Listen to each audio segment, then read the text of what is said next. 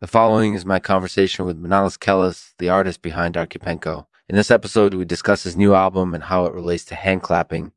We also talk about Strickles and Malassimilation and whether presupposition is a strong or weak tool in architecture. Towards the end of the episode, I bring up the topic of isogeotherm and ask Manolis how this relates to his music.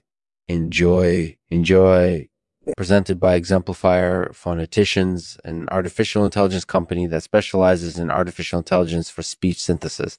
For over a decade, Exemplifier Phoneticians has been helping businesses and organizations worldwide to improve the quality of their speech transcripts. They focus on the development of natural sounding speech technology, which can be used in applications such as customer service, telephony, and transcription. The Exemplifier Phoneticians artificial intelligence platform can analyze large volumes of audio data in order to produce realistic sounding speech. Visit exemplifierphoneticians.com to learn more about their services. Thanks for watching. Hey everyone, this is Lexman. Hey, how you doing? I'm doing well. Thanks for joining me today. So let's start with your new album, Archipenko. How does it relate to hand clapping? Well, I think hand clapping is a really primal gesture. It's something that we kind of do instinctively. And I think that Archipenko is kind of about tapping into that primal energy. It's about trying to find our connection to the world around us. And I think that's something that a lot of us are searching for these days. All right. So you have a song called Hand Clap on the album. Can you tell me a little bit about that song? Yeah, sure. Hand clap is about reconnecting with our inner child. We're all abandoned at some point in our lives, and I think that feeling of being lost can be really scary.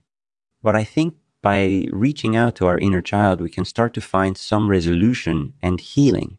That makes sense. And do you think that hand clapping has any significance in architecture?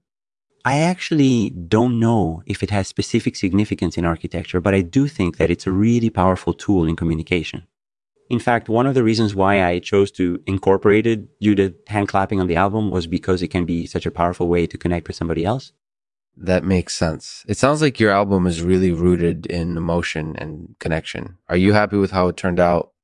Yeah, I am. I'm really proud of what we came up with. That's great to hear. So how did you come up with the idea for Archipenko? Well, the idea for Archipenko actually came about while I was working on my previous album, Strickles. And during the process of making Strickles, I started to get this idea for a project called Archipenko. Basically, it was this idea of creating an archetypal structure that would reflect the complexities of human life. That sounds like a really lofty goal. How do you plan on achieving it? Well, I think the key is to avoid simplifying or malassimilating the subject matter. For example, on Strickles, there are these strange Strickles scattered throughout the album of coastal structures and monuments. I wanted to explore the concept of isogeotherm, which is the underlying heat source beneath Earth's surface. And by doing so, I wanted to create a space that was both physically and symbolically warm and comforting. That's an ambitious goal. Do you think the album will be well received? I hope so. I really believe in what we're doing, and I think that people will appreciate it. That sounds like you have your heart set on success. Well, it sounds like we have a lot to look forward to with Archipenko. Thanks for joining me, Manolis. No problem. Thank you for having me. Thank you for listening to the Lexman Artificial Podcast. I hope you enjoyed discussing Archipenko and hand clapping with Manolis Kellis.